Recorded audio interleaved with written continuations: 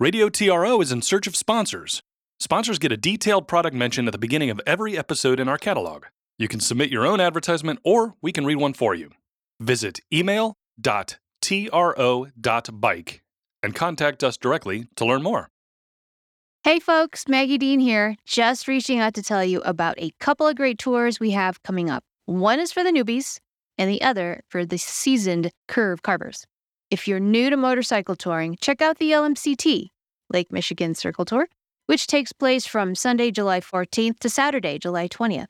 It's a beginner-friendly, scenic bike tour around Lake Michigan with all the planning and organizing done for you. It's ideal for couples, three-wheel riders, and small groups. It offers a balanced mix of fun curves, beautiful scenery, and rest stops. If you've always wanted to go on a small group motorcycle tour but have yet to do so, this tour is for you. And for all you rabid, twisty travelers, check out TRO's Wisco Disco Tour. Based in Wisconsin, this tour is perfect for experienced riders visiting as much of the Driftless area as possible over 3 days. Our well-vetted routes are pre-planned, so just take the time off and join us. It's a great opportunity to ride in an intimate setting away from the solo digital world. TRO's Wisco Disco Tour launches Wednesday, August 7th, and concludes Sunday, August 11th. Again, that's 2 tours approaching. Visit tro.bike, mouse over events, and select group tours to learn more. Hello, everybody. This is Travis Burleson. I'm Robin Dean. And this is the RidingObsession.com podcast.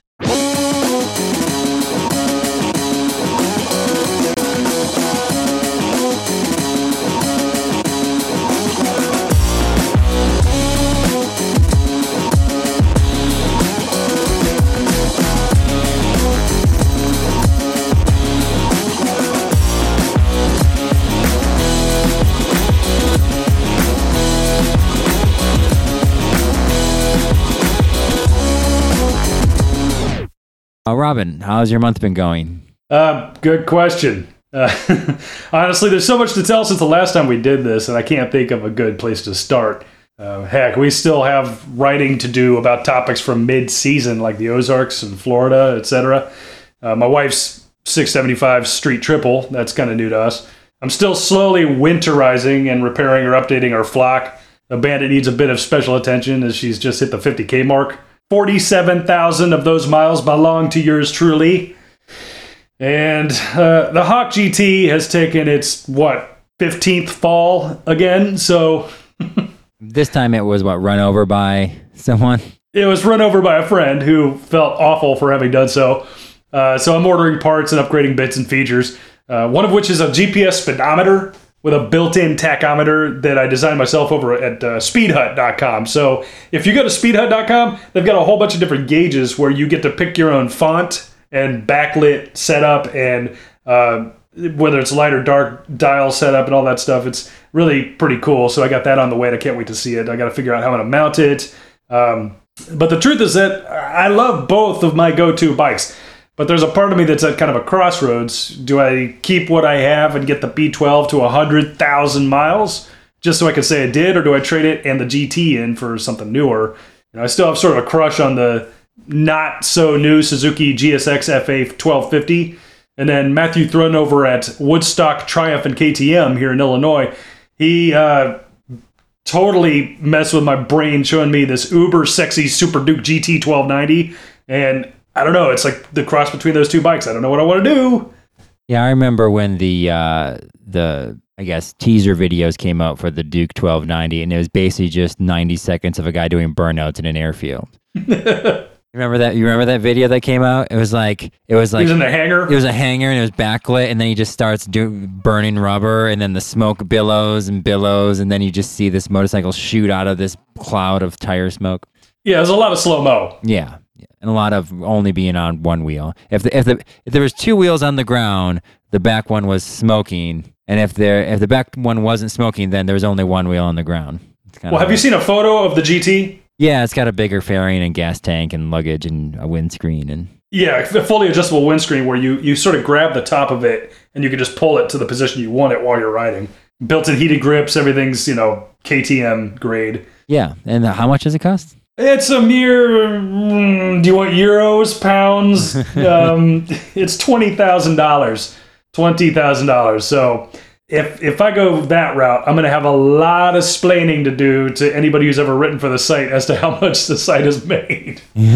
But yeah. Anyhow, what about you, man? How's your past 10 years? How's your decade been? Oh, it's it's been good. So back in 2006, yeah, I mean it's been good. The holidays have I guess New Year's is still coming, and Christmas came and went, and the in-laws came up, and then the last morning they were here after Christmas. Our furnace quit on us, which is always good when you're in Wisconsin in December. Luckily, we've just been blowing the fireplace on full blast and running some fans and space heaters. And then I got a guy out to look at it. He didn't have parts for this 20-year-old furnace. But when he came and looked at it, he showed me how to get to all the parts on it. And so I when he left, I went in and took my furnace apart and found a fried circuit board, and then went online and bought one and had it overnighted and put it in, and now it works fine. So go for DIY. Fix my own furnace. What was the difference in price? Oh, so the circuit board was $75, but it was $30 to overnight it because, overnight shipping. A new furnace would have been $2,800. $2,800. I called another company just to see, because this guy just came out and looked at it for free and then said he'd sell me a furnace. I called another company. They wanted $100 just to come out. Right. What else?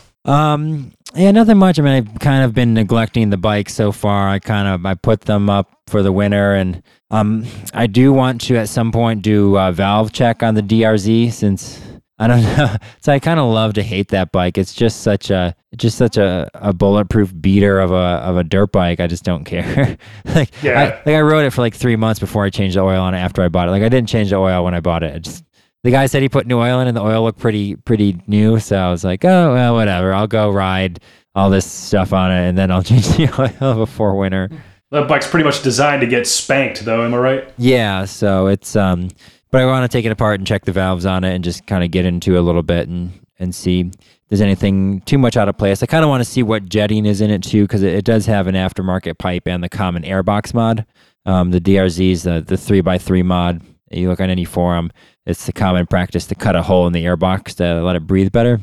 So I don't know what kind of jetting was put in the carburetor after those things were done, so I'll have to look at that. And then I kind of want to do a DIY paint job on the tank of the big one, my 94 CB1000, just because it's all haze. We've seen it's all hazed and peeled and cracked on the tank. It's a lovely haze and peel. Well, which is why I like it, because I don't have to care about scratches or anything. But I thought maybe if I can try my hand at doing a DIY, just kind of, a good rattle can job of it, sand it down nice, prime it, paint it, sand it, clear coat it, sand it, clear coat it kind of deal. Yeah, and misting. It's all about that floaty cloud of paint. Yeah, like light coats. Well, I could just plastic dip it or hit it with bed liner if I feel like going that route. And if I feel, if I want to sell it, then it'll be better if it looks a little bit prettier. Was also thinking about redoing the seat on it, maybe. I did buy a lambskin, like the lamb's wool seat cover. Oh, yeah.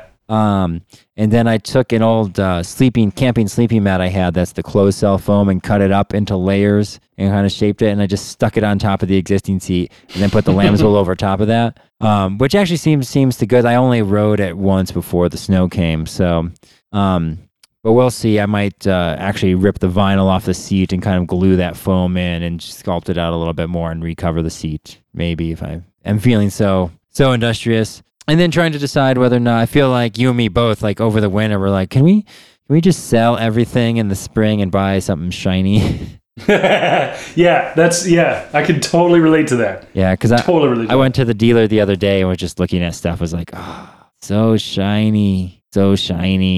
But my local dealer, Englehart here in Madison's got lightly used, low miles with bags, the same bags that are on Margaret's Street Triple, the Bags Connection. It was just a little bar that comes out. Yeah, that's a cool setup. So it comes with those, an FZ1 for, not too much. Those are expandable. They're quite expandable. Yeah.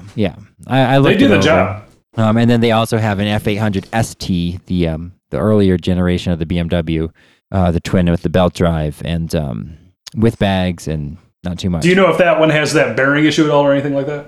As far as I know, there aren't any major issues. I've heard a couple of guys had fueling issues with those, but I'd have to ride it anyway before I bought anything. Double check it. But yeah, so that's been my month, just pining and waiting for the snow to melt. Actually, I've been debating taking the DRZ out this winter because the roads are pretty clear. And there's another guy, Jeff, here in Madison, who rides all winter, and he knows a guy in Cleveland that'll do DOT knobbies with DOT studs in them.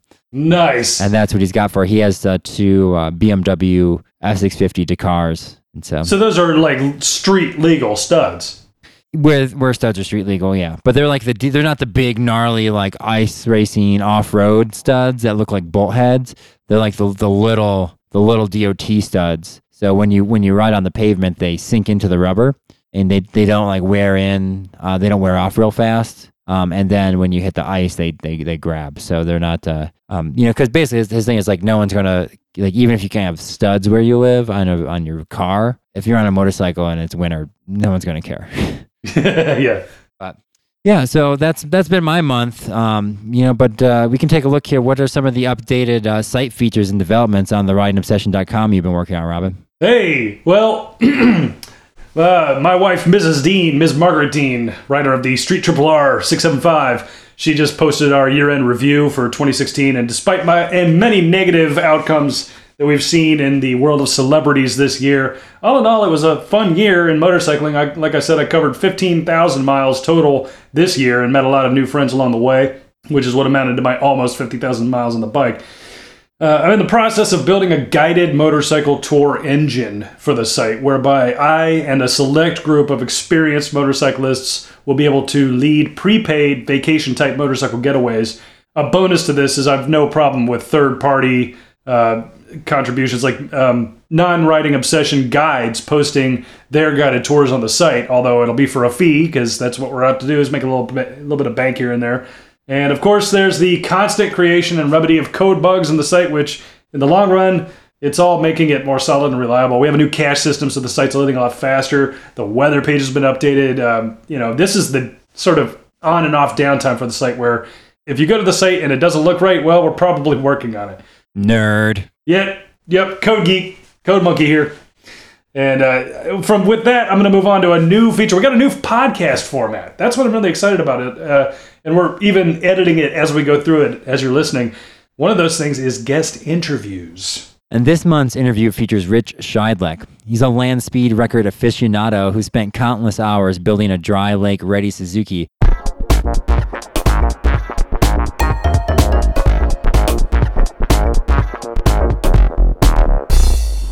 How's it going? I'm recording and everything. You what? I'm recording and everything. And in typical fashion, I brought you something to work on for me. Okay. If you're willing. Oh, straighten that out, huh? Good to see you. How you been? I'm good. Look like you've been outside. So, What's going on? You're my very first interesting person that, like, we changed up the whole format for the podcast. So this for me is like exciting too. Oh, okay. That's fine. Hopefully I can make it interesting a little bit. I mean, I don't. So what are you working on, like, today in specific? Today I'm trying to get some of the loose ends on this. This was going to be a mile bike. That's the mile and a half. I mean, that's the Bonneville bike. Okay. Okay. Basically, the Suzuki GS chassis. This one has been braced. I made a new steering neck. It's got a lot more rake in it than a stock bike. Yeah. Okay, and I braced it here, and this is just a dummy motor in it for right now. It's got a Hayabusa swing arm. Mm-hmm. These are rear sets for, kind of letting stretched out. Yeah. Riding the bike in that, but this will basically run either a 1327 or I got a 1640 kit. 1640 should easily give me 225 to 250 horse, so and that's what I want to put in here because it's. Is that the gear ratio? No, the 1640. Yeah, I don't know. It's a displacement CCs. Oh, okay. Yeah, it's like 14-in-1 pistons and just a so pure explosion machine. Yeah. Pour gas on an open fire and watch it go. That's cool. These are I went with Hayabusa front forks. Mm-hmm. Okay. They're inverted. That's nice. Yeah, and I've got a the blue front fender there. See that first blue part? Yeah. Oh, it's beautiful. That's like a streamlined fender. There's certain rules. You can't cover the complete. That's the blue I want to go with. It's like sky blue. Yeah. It fits in here. Like this. That is gorgeous. Okay. And then with the fairing in that, because of the class I want to run and all that, Yeah. So, and this is really only have about an inch and a quarter of suspension travel, and it'll be low, Yeah. So You're not going off-roading. yeah. The fuel tank. I mean, it's not going to be like typically drag bikes. You have the fuel backbone up here and that, but I'll just have a smaller tank in the back here. Nice. I only run like a gallon of fuel. Yeah, I was going to say, how much gas do you carry? Not a lot. Just I mean, enough. enough for Yeah, less I can weight. probably make 2 passes at, that's 12 miles, so I should be able to get 6 miles. I mean, that kind of 12 miles per gallon, no? Yeah, So, cool. Yeah, I was going to say, just enough to coast across the line. Yeah, Just yeah, barely make the finish, but at speed. yeah. Well, let me bust out my magic questions, and then, I mean, that's yeah, let's go over here and, well, first question, when did you first become interested in motorcycling? Just generally interested in motorcycling? probably when I was, I'll go call it two-wheeling, okay? Uh-huh. When I was 8 years old in Chicago, my buddy and I, we lived on the northwest side, and between the two of us, we bought a mini bike. Don't ask me how we got the money, but but it was only like $20, so. How many cc's? Yeah. It was a AH51, so I think it was less than 100 cc. I want to say it's either a 51 or 75 cc. It was like 3.5 horsepower, Yeah. And that's what we used to go up and down the alleys with. I mean, it was a bitch to get it running. I mean, it was a 2-stroke motor, But once it got running, though, it ran good, Yeah, But once it was cooked up. we'd take turns and we'd go, each guy got like 15 minutes. And basically, we stayed in the alleys in Chicago. So you had a block long, and then you had to watch the side streets and shoot across, And so that was my first two-wheel endeavor, so to speak.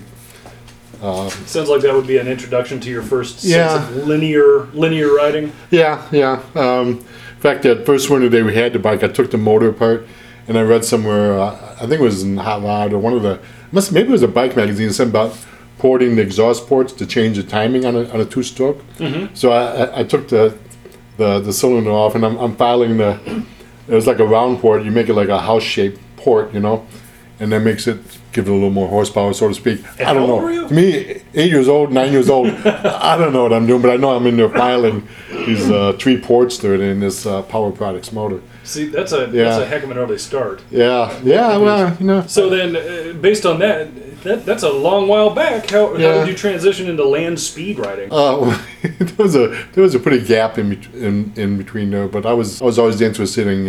Well, put it this way, there was some kind of a bike gang, Harley Davidsons. All the bikers are like a block or two over, and I would go down, ride my bike or walk over to the alley, and I would just watch them in the garage. They would be working on the bikes and stuff like that, and they were probably Hell's Henchmen or something. I don't know, but they didn't bother me. They were fun. They were cool with me looking in there, and I just got really interested in the bike part of it and that.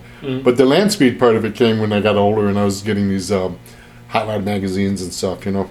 Rather than sport magazines and that, I was getting hot rod magazines, or my buddy's older brother had them, and I would go to them, and typically like the September or the October issue would have the results from Bonneville from August. So I'd really like the fall issues better, because the cars were a little more bizarre looking and that. Yeah. And you didn't see a lot of bike stuff, but there was some, there were some older guys that were running the bikes, Vescos and stuff like that, So I think that was my initial, and I like drag racing, but I couldn't go to drag races other than my buddy of mine. His dad helped set up a Pontiac for super stock racing. Yeah. And so they dragged me and my buddy Roger. We were 7th graders to the drag strip Union Grove, Uh-huh. And I thought that was pretty cool. But it's too short. It's only a quarter mile and all that. But just the whole, when you're little.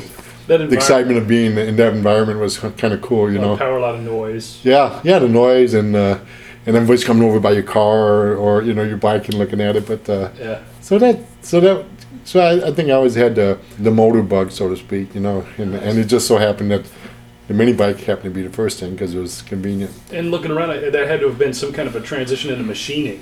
I mean, yeah, probably. I mean, my grandfather, he was in any kind of machine, but my uncle, after my grandparents had passed away, we moved out to the suburbs, Franklin Park, and my uncle Wally, he was a bona fide machinist. You know what I mean? He was the top machinist at the company he worked for in Chicago, you know. Yeah. And he had a lathe in his garage and a drill press and stuff. And so basically what he showed me, and then what I practiced, played on my own, that's where I got my initial interest in drilling holes and, turning metal, so to speak. You know, I'm by far not a machinist, don't get me wrong. I'm more of a hobbyist machinist. I can maybe do some stuff better and other stuff. You know, I mean, like anything else, you got to know what your limits are and what you're capable. Well, you can't discount how many times you've helped me out. Yeah. How many times you've fixed my mistakes. Yeah, but that's maybe that's as you get older, just experiences help you, and you think, well, why rather than do this, why don't we take it and fix it right? It's only gonna take another day, you know. Yeah. Yeah, I'm good with that, you know. So I think that's where I got my initial bug, was just tearing my bike apart every winter, painting it, working with the mini bike. We were always trying to build a go-kart, and using the bed frames. We cut the rail, you know, they had like angle iron on the box spring, and they weren't enclosed, so we'd cut the angle iron. But the hardest part, and putting the rear axle, but the hardest part was the steering, you know. Yeah. Yeah, and so we'd get like strollers, you know, like the little baby strollers, and try to adapt but we could never get it right, you know. You got to remember, we were 8, 9 years old, 10 years old, and Yeah, that's and we didn't have a lot to work with. ingenuitive for such a young age. Oh yeah, it It's was, just naturally ingenuitive and yeah, and just trying to make something work because it would be cool. yeah. But I didn't get my first go-kart until I was 40 years old, when I started racing go-karts. My buddy's son got involved with sprint karts. It's like a sit-up kart, you know, which you're familiar with. He was using a Yamaha KT100s, you know. But it was but there's like a 70-mile-an-hour go-kart, but there's a sprint kart, but they have more acceleration. Okay. But didn't have the top end. Yeah. But the races are over like in a minute and a half, you know. And it's Yeah. like, well, this is, I want to go longer, you know. So Yeah. So, and I think we went to a go-kart show, and I saw an enduro kart, which is like a lay-down kart, and well, I started investigating that a little bit, and it turns out I found a chassis for sale, and I went to Black Hawk Farms, and that's where I found an ad for the chassis in the men's bathroom, you know. Oh, nice. And the guy, whose name was Joe Britton, who we were good friends now. We've been friends for like 20 plus years now, you know. He had a chassis for sale. So I bought that, and he said, well, I'll show you the ropes, you know. You got to come down to Putnam Park, down in Indianapolis, you know.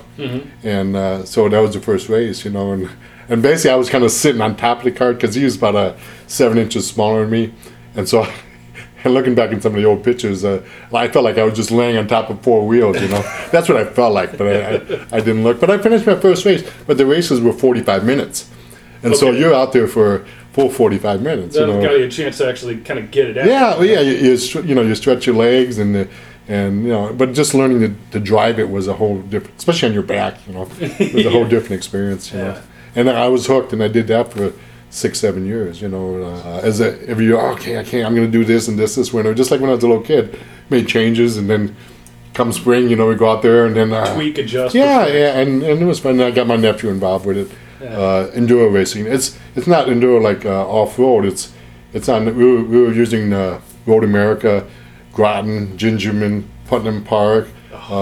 These are not. I've been to VIR in Virginia. These are complicated tracks. Oh yeah, but they're automobile tracks, you know. Yeah. And the nice thing about it, they're wide enough for we don't slow down for the turns. I mean, the turns you lose a couple miles per hour, so that's why consequently the karts were quicker than probably 90% of the cars. Yeah, the runoff is still on the track. Yeah, because you're drifting. You're not letting off you're not touching the brake. You know, so you might have 100-mile top speed, but you're going through that turn at 70 where he's got to slow down to 30. Yeah, no brakes. Even in the case with motorcycles, they slow down pretty much for the turns. You know. Yeah, well, I know Gingerman. That was my first track day, and that track is not messing around. You know, it's got a lot of hidden gem tricks to you. And well, you know, the first year that track opened, there was no grass holding the sand and dust, so the track was constantly covered with a fine layer of dust, particularly when the wind was coming off the lake, you know. And talk about a hairy track to drive the first year or two until the grass filled in and held the topsoil and sand down, you know. So the Gingerman was interesting though. Well, okay, somewhere in between there, a lot must have happened. and then things straightened out, so to speak, where you're going. I mean, we'll get to that question in a moment, but considering your machining capabilities, here you are on a motorcycle going who knows how fast. All these things you have to machine, maintain, wrench on. How long do the motors, the plugs, all the parts? How long do they tend to last in land speed racing? Well, I mean, let's start with the bike, the buildup of the bike. That's typically each organization. There's like 3 or 4 different organizations. The rules are kind of similar. They all and the classes are very similar. There might be minor differences. But basically they all try to. So you can go. I can go out to the East Coast and run as well as out to El Mirage if I want. Yeah. And there's a class for me to run. Okay. So typically with any race vehicle, whether it's a bike or a go-kart or motorcycle or car, there's the safety things you got to take care of, the safety wiring, okay? Yes. Mainly they want you to be able to come back and race again next time and that, so but that's what that's probably a lot of the build up. It's just making the frame stiff and stuff like that. I'm running a modified partially streamlined, so that's why I can cover the front tire with this fender. No, that's key right there, right? Modified partially streamlined. Yeah. It can be it has to be a stock frame, but it can be beefed up. Mm-hmm. But it's got to be a Suzuki motor, okay? Because I'm running a Suzuki frame, and I can't cover anything past the rear axle. I can't have like a big tail on the back, because they got a streamline class. Then that's basically the total front wheels and the bike are in looks like a teardrop, Yeah, so they don't want you to sculpt wind that's behind you. Yeah. You have to, You want to in the streamlining. You want to keep the wind attached to your surface, and then you want to bring it back together. Mm-hmm. You don't want it to tumble, and because that turbulence will slow you down and all that. So they sort of limit that a little bit. Yeah, and that's fine. You can run a streamline class, and for like example in a car, if you run a Lakester and you cover the rear, and that's all 4 wheels open. You cover the rear 2 tires. You're a streamliner. Mm-hmm. And you're going to get killed because I'm not literally, because you're going to be running against full-blown high-tech streamliners. So why would you go in the streamline class? Just because you got 2 little fairings on top of your rear tires, but that's what happens. And the bike, it's a little different. It's more so for and a bike, it makes a fair amount of difference having some fairings on it, and helps if you're a little smaller guy too. Which I'm not. That's so that answers what kind of bike you register and what speeds are you typically reaching? Typically, when you start out with it, you got to do licensing runs. You got to run 125. The guy at the starting line signs your ticket.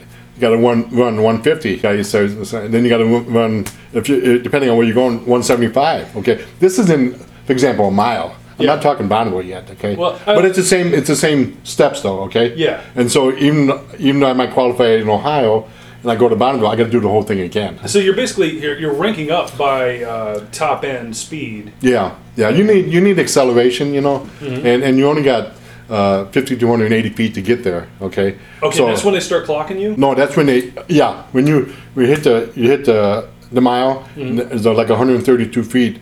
That's where they get your speed from. Okay. So you actually have a little more time after the mile to go, okay? But so you got to get up there quick. You just can't, nail it, halfway down because you don't have enough, because gearing is involved with it and all that. And my goal is to go 200 on the bike. This one? On an air-cooled Suzuki bike, yeah. It's a little harder with the air-cooled motors because thermodynamically you're limited on how much power will last that long, because the heat buildup is, But there's bikes. The pro stock drag bikes and Suzuki's are still based on the early '80s Suzuki blocks. And that's a GS motor, right? Yeah. So that's a linear torque curve. Well, ideally it would be linear. Yeah. I mean, you don't want one that rises up and drops fall. You want to, and that's the key. You wouldn't think that torque is a big deal, but it is, particularly if you're going longer, like at Bonneville. If you're going 3, 4, 5 miles. You need torque to keep you going. Horsepower is nice to have, but torque is really what it's all about. And the nice linear torque curve is important. And the torque is all about the right camshafts, the right gearing, carburation tuning. And okay, so what brought you to Suzuki? What made you choose the GS? How did you end up a Suzuki guy? Well, I was originally Kawasaki. I mean, my first bike, 1970, my first real motorcycle was 1975. I was 25 years old, whatever. I I bought a Champion cycle in Hoffman Estates from Tiny. It was a real gem, you know. But anyway, it was 1976, but it was a 75 mile. It was the last year they made the Z1, and so I bought that bike, and that's the only bike I wanted to have, you know. So I picked it up in my van. I brought it. We were living on a farm in Schaumburg. I taught myself to ride it on the farm. We had like gravel driveways and all that. Mm-hmm. And then a week later, I put it in the back of the van and I took it down to Lombard mm-hmm. to get my license on it. And the first thing the testing guy said, well, how'd you get it here? This is in the back of my van. He says, the back of your van? I said, yeah. And then he looked at the van. I had the ramp still out, you know. I wheeled it out, and back then you just had a parking lot behind the building that we had to do. You wanted to see how you could handle it slow, you know. U-turn box. Yeah, stuff like that, you know. Yeah. And so passed the test, pushed it back in the van, and started riding, you know. So yeah. So that was you know, that's how I got into my first bike, so to speak, you know. But I got into Suzuki's only because I had a Harley for about 3 months, and it was a kickstart only. It was an AMF actually, you know. It was 73 or 74, and I about broke my ankle twice on it. I mean, I had a knot on the side of my ankle that was the size of a tennis ball. Yeah. You know, and my buddy Mel, he had a Suzuki GS, and he's laughing at me because he could get it started, but I couldn't get it started. So he says, "Hey, Rich, you wanna trade bikes?" I said, "What do you mean?" He said, "Well, I got this GS. I'll trade it for your Harley." You know. I said, "Well, no, there's got to be some money involved." And he says, "Well, $1, okay." Okay, $1. I'll trade you for $1. No, you know? no, yeah, I had enough with the Harleys. I don't know, and I never really was a Harley guy, you know. So that's how I started out. It was an 82 GS E, you know, and mm-hmm. so I had that 1100E or 750E. 1100E, yeah. Yeah, it was 1100. Yeah, I'd like to have a Ducati or one of those, you know, or the BMWs. Yeah, that's nice, but I'm not going to spend $25,000 for a bike. You know? I'm not going to the college of NASA to work. Yeah, you know, and it's like.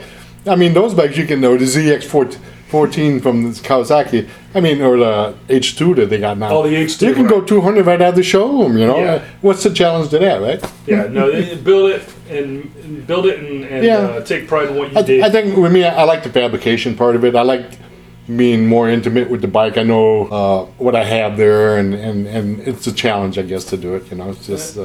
Here's a complicated question. I'm not even really sure how to ask this, but I hope that I can make sense of what I mean by it. And that's, are the multiple riding locations honored collectively in one like global scoring system? No, not really. Yeah. No. Is it track by track? It's more by organization. Oh, okay. Okay. One organization might have several different locations they run at. Yeah. Like Southern California Timing Association, they run out of El Mirage, mm-hmm. okay, and they run out of Bonneville, okay. Mm-hmm. ECTA, East Coast Timing Association. But that's only two tracks for one organization. Yeah, oh yeah. But they'll have multiple meets. At El Mirage up in the Dry Lakes, they'll have 3 or 4 meets in the summer, and then Bonneville they'll have 2 or 3, and then Utah Association, which has the same rules and the same stuff, and they're part of SCTA. They have a race later in the fall, you know. Then there's an organization out east but they're up in Maine. They're at the far northern tip of the country, you know.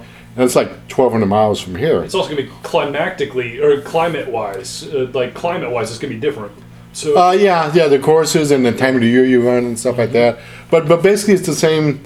You know, they got partially streamlined, they got fully streamlined in that. But typically on the mile courses, you'll see more guys show up with their bike, and it's all been prepped to run on a track to run a mile. You know, because it's a little easier on a motorcycle to prep it for a mile as opposed to, you know, I mean, just going to Bonneville, we're running the lakes through out there. Just to go to Bonneville, run the car for 3 days, make maybe 2-3 passes, and then bring it back. That's $7,000, you know, for a car, okay? And a lot of travel too. Yeah, it's 1,400 miles from Chicago, you know. And they're, you know, we're pulling a 32-foot trailer, you know, and the hotels they normally get $60 and $75 for, they're charging you $250 for them. Just because it's because you're a racer, and you're not in the gambling hall pulling that arm, you know. So you say weed, you basically team up with some of your friends and you all go, or yeah, I'm part of a crew for a AA Gas Lakester, and we had a record back in '09 for about a day. We went 276. We upped the record from 260 something to 276. 24 miles shy of 300 miles an hour. Yeah, but to go 300 miles an hour, it's because with the equipment we have, it's a little dated and all that. Yeah. And now the record was brought up that same week to 299. Okay, now it's 314, and he knows to go go even to go 300. That's what you. On this class? No, in a Lakester now. I'm talking a car. Okay, yeah. Yeah. It's just cubic dollars, and it would be the same thing with the bikes. You know, if I want to go, I don't know that I can go 215, 225 on an air-cooled motor. I would be really surprised, you know. But that's kind of the scale. That's the goal. That's the goal is to go 200. Yeah. The record for the Ohio, I think, is about 208, 209, which is doable. If anybody who knows their stuff hears that, they're going to raise their eyebrows and say, "You did that," and they're going to. Yeah. That's kind of the credit. That's the legitimacy. Yeah, I mean, you don't get none for it. If you do get the record, all you get is your name in a rule book, and you get a time slip. That's about it. So in the end, there's no prizes. In the end, it's because you like to do it. Yeah, because you like to do it. Yeah. You like, you're the guy's record who's holding it. If he thought you needed help or a part for your bike, most cases the guys will give you the part you need. You know, I mean, they're willing to help you push you off the line if you need to, as opposed to like NASCAR and some of the other racing venues. You can't even get close to the bikes. You know, we're here. I mean, even at Bonneville, if I get the crew pass. I'm in the even if we're not running a car, I'm behind the second car taking off. I'm 25 feet away from the car. So where else can you do that? Competitive camaraderie. Yeah, and there's guys that's even though they don't race, they've been coming back year after year after year just for the camaraderie of it. Not to get into the Burt Munro topic. Oh yeah, the fastest Indian. Yeah. Yeah, and it's like anybody who's going to hear Land Speed Motorcycle, they're going to go to that movie. But have you run into any personal people you've always wanted to meet? Do you bump into them, or has that ever happened in the past? Yeah, a couple of the guys that like Vesco I met when he was still alive, Don Vesco. He was a big guy into bikes and that, and he transitioned over to cars, and I mean, I think he's gone like 450. I mean, he really knew his stuff, and to be able to do it, plus take the risk, that. I mean, there's guys that have accidents and don't make it back home out there because they're going dangerously fast, 300, 400 miles. That was the problem this last summer. The course, even though we finally had salt this last summer, 2 years before we couldn't race. This year the course was there, but it broke up so fast. The 3 mile to the 5 mile was like driving through 3 or 4 inches of snow. The salt was. And plus, it was right above the mud. There's mud below the salt. And you can hear the guys that had traction control in the high-speed car. You can hear the motors cutting in and out, just trying to maintain going straight. Yeah, just to balance it out. So the bikes weren't even running on the high-speed course, because that's why we pulled off. We were in line. There was about 5-6 cars in front. And Ted pulled out. I don't blame him, because he didn't feel it was safe, But on that note, 2016, it's been kind of it's been a crap year for a lot of things. It's actually been good for some things, but it's been a crap year in a lot of different ways that we don't need to go into too deeply. No. Fame finding its end, and track not being what it needs to be for our own Land Speed Rich. And how do I pronounce it? Rich Scheidlich? I don't care how you say it, as long as you're smiling when you say it. Yeah. That's what I used to tell them. But, that's my friend, Rich Scheidlich, and I wish you an excellent, beautiful 2017 of perfect racing. I can use it. And thank you for doing my first interview. All right, cool. All right.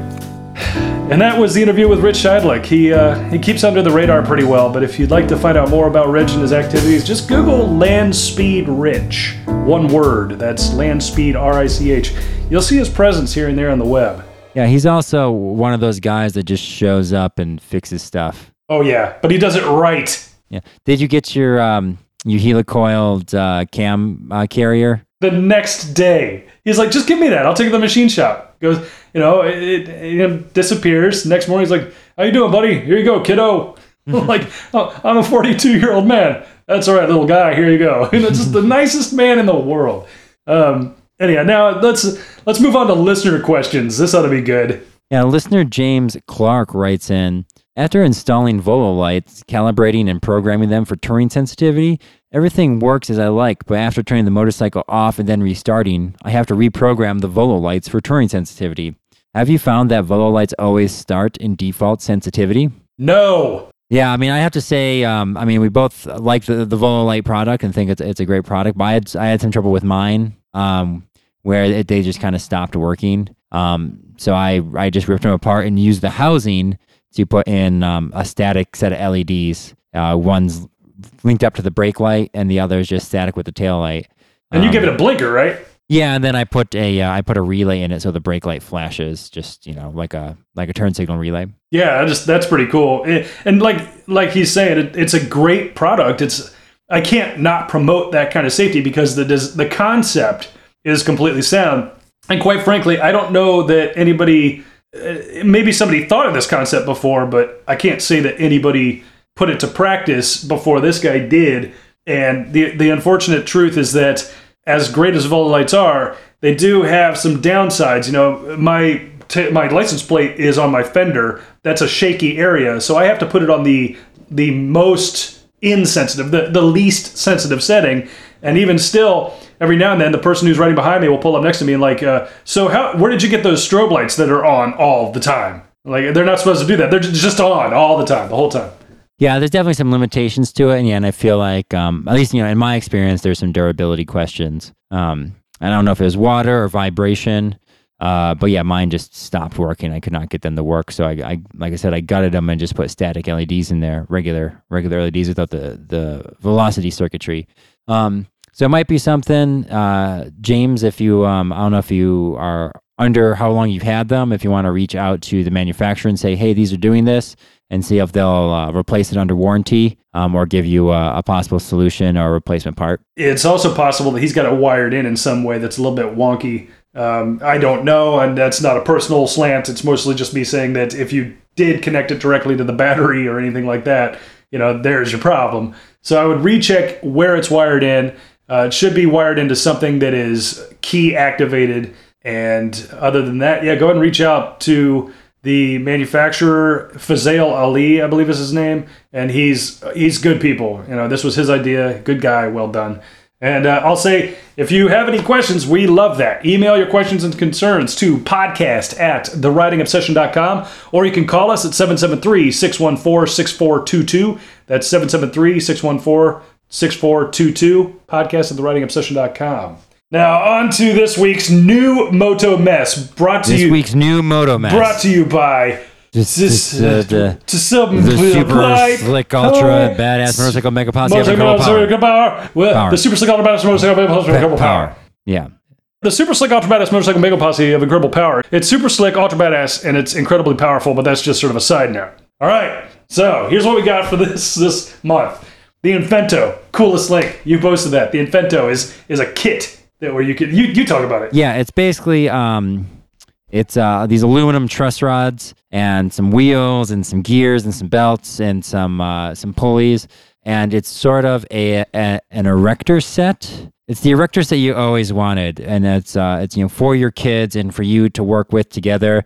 It's like the freaking erector set you could drive away. Yeah, so it actually makes kid-sized. You can make a kid-sized bicycle or a kid-sized scooter or a kid-sized sort of push cart or a kid-sized wagon that they can actually ride. And then you can take it apart and turn it into something that's slightly different. So you can make a kick bicycle, or you can make a stand-up scooter, or you can make a wagon out of the kit. And they all bolt together and they all come apart. So it's like a large-scale erector Lego type thing that you can actually ride. Yeah, that thing is neat. So, all right, on to Rotella T6. Rotella T6 fully synthetic motor oil updated their bottle. They just have a sport bottle. It's a faster bottle. Yeah, it's a 100% more blue in every bottle. I know that our good friend Ryan Chappelle plasti-dipped some of his plastic parts, and I've got some cracks in the cowling on my Bandit. All right, the cowling has a couple of marks. Okay, yes, I could epoxy them, right? I could use some JB Weld, but in the end, couldn't I plasti-dip that stuff and it would be like... I don't know if it'd be... plastic. I don't mean for strength. Thick. I just mean to be like just a jacket. You just want to fill, but you want to fill in the.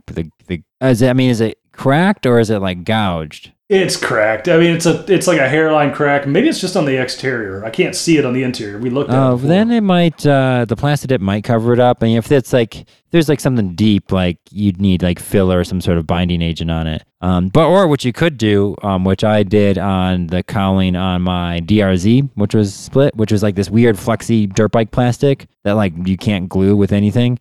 Is I put JB Weld plastic fix putty. And just made a gob, like a glue chewing gum gob of the plastic fix putty, and stuck it on the backside of it. So like on the interior? Yeah, and then it holds the cracked pieces together. See, that's perfect. That speaks more to my liking. This is the kind of thing where it's like, maybe I'll take the bike to 100,000. Yeah, and then you could plastic dip over top of it or whatever. Right. Make it look beautiful. Yeah. Last on the list, Matt Damon, Liam Neeson, Isle of Man movie. I hope this is not a rumor. I hope this is the real thing, because that's a good duo. And if any movie about motorcycling needs to be made, this could be a lot of fun. Yeah, I mean, Isle of Man. It's what's his face? Opie Taylor there made the one about Formula One racing. Oh yeah. Rush, great movie. I've seen it. Yeah. Senna's more of a documentary. Rush is a theatrical. Yeah, Ron Howard. There we go.